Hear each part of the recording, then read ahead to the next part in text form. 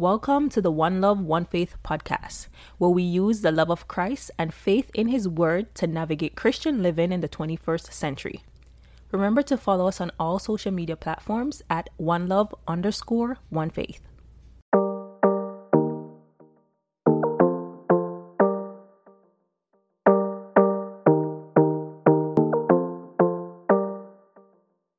Hey out there, it's Camille from the One Love, One Faith podcast.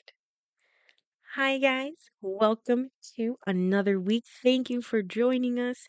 Thanks for listening. Que lo que mi gente. Bienvenidos a todos. Gracias por escuchar.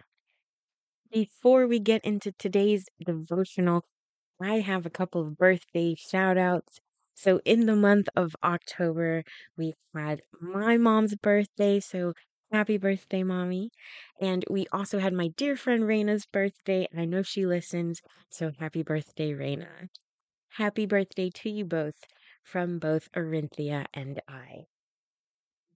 So, let's get started. Today, we're going to have another Hebrew lesson, okay? The word is mime. Maym. Hebrew for water.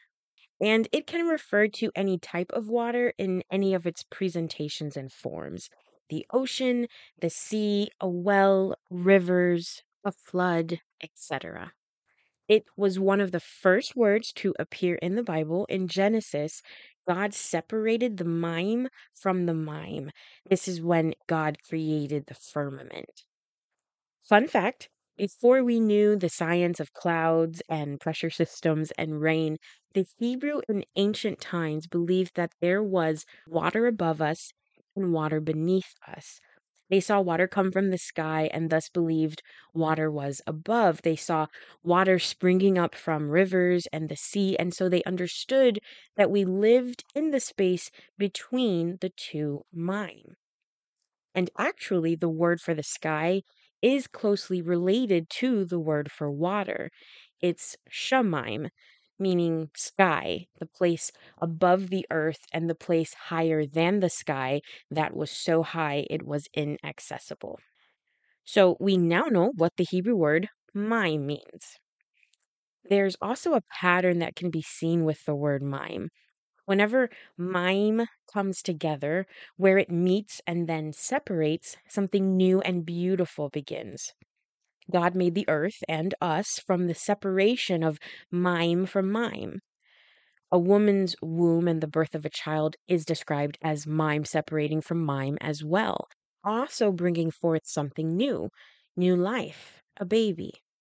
And Hebrews also had a ritual they called mikveh, where, like a baptism, you'd go under the mime, the water, and emerge new and fresh spiritually. Even the parting of the Red Sea, that's what happened there too. The water separated. God separated mime from mime. The enemy was destroyed, and the Hebrews forged into their new beginning. However, mime could also have a scary meaning to Hebrews as well.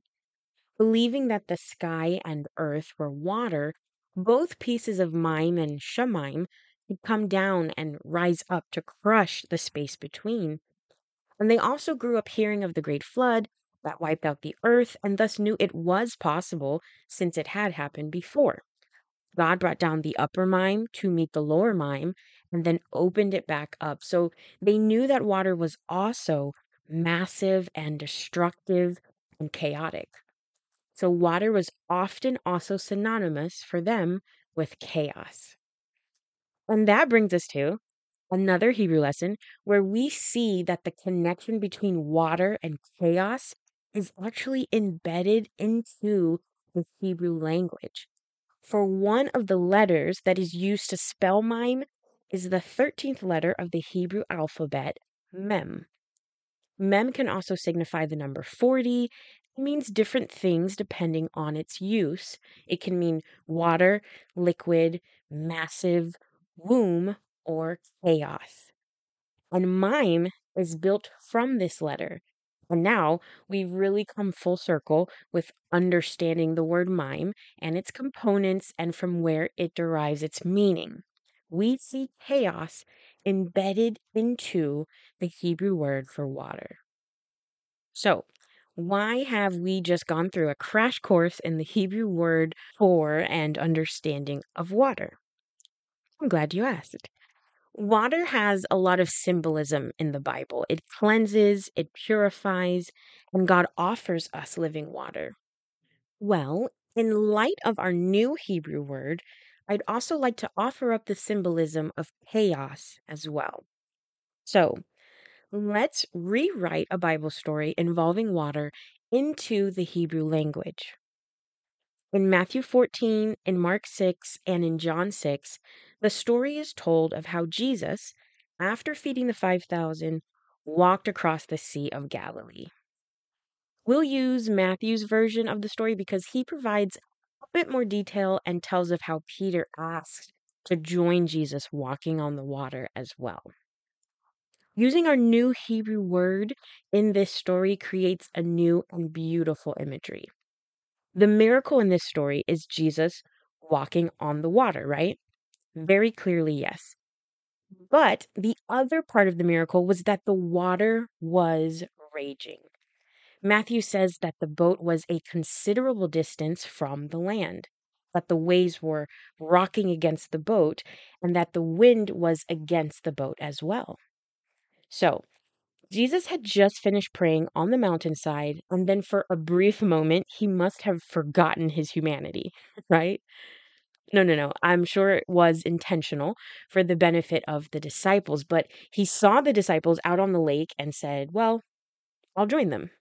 And unlike us, he didn't see the body of water in between him and the boat as an imposition. He also didn't see the storm or strong wind as a problem. But that is the beauty I see in this story if we rewrite it into Hebrew. Because as Jesus steps out to walk on the waves, he's walking on water. What's the Hebrew word for water? Yep, mime. Jesus walked on mime. And what does the root of mime mean? Yep, chaos. So Jesus walked out onto the chaos. Is there any chaos in your life that you want Jesus to walk on? Peter's request to join the master is especially beautiful here because as you read the story, you will see that it wasn't until Peter and Jesus got back into the boat that the Bible says the wind died down. And that means that Jesus was walking across the water in a storm, and that when Peter joined him, the wind and waves were still raging. Now, there's a story a few chapters before this story in Matthew chapter 8 where Jesus lies in the boat peacefully sleeping while the disciples are scared out of their minds about a similar storm. And when they wake Jesus, he calms the storm. But the difference here, a few chapters later, is that Jesus did not immediately calm the storm. When Jesus spoke to the storm in Matthew chapter 8, he showed us that the chaos obeys him, that the chaos, the wind, and the waves answer to him. But with a single word, he can create peace. But here in Matthew chapter 14, by walking on the chaos, Jesus displays his strength. His indifference to the wind and waves shows us that he is stronger than the chaos, that it can't touch him, that it can't break him, that he can be out in the midst of it, walking on top of chaos. One Love Nation, I don't know what the chaos is in your life, but let Jesus walk over it. He can handle your chaos. And if you invite Jesus to walk over your chaos, he'll give you the same power so that it can't touch you and can't break you either. In the midst of the storm, Peter and Jesus were walking together. It didn't stop the wind from raging, it didn't stop the waves, but over the chaos they walked, walking on the mime. And like he said to Peter, he says the same to you. Come, keep your eyes on me. And in the midst of your chaos, out in the middle of the lake, raging storm and all. It will just be you and Jesus, locked in, eye to eye. Can you see it? Walking through your chaos because the chaos doesn't faze Jesus. Walking through because your God is stronger than the chaos. Walking through because when God doesn't quiet the chaos, He's still there, walking with you. The chaos doesn't matter when it's just you and the Master. Let Jesus walk over your chaos. Let's pray. Dear Lord, thank you for our Hebrew lesson today, and thank you for being a God in control. We praise you for having command over the chaos. It's our prayer, Lord, that we will invite you into the midst of our chaos, no matter the storms raging around us, because we know that you are stronger. We pray that we'll keep our eyes fixed on you, that we turn our eyes upon Jesus, controller of the sea, walker over chaos. We love you, Lord. Amen.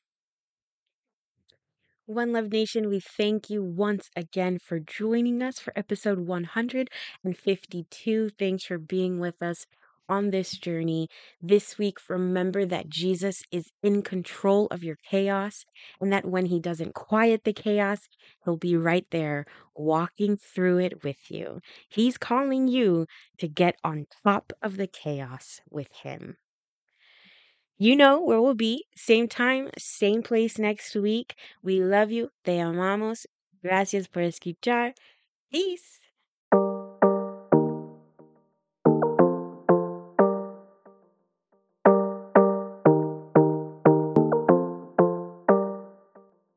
Hey, One Love Nation. Thanks for listening to the One Love, One Faith podcast. We love our listeners, and we hope you will join us again next week. Please share the One Love, One Faith podcast, and always remember that each day is an opportunity to show his love and grow your faith.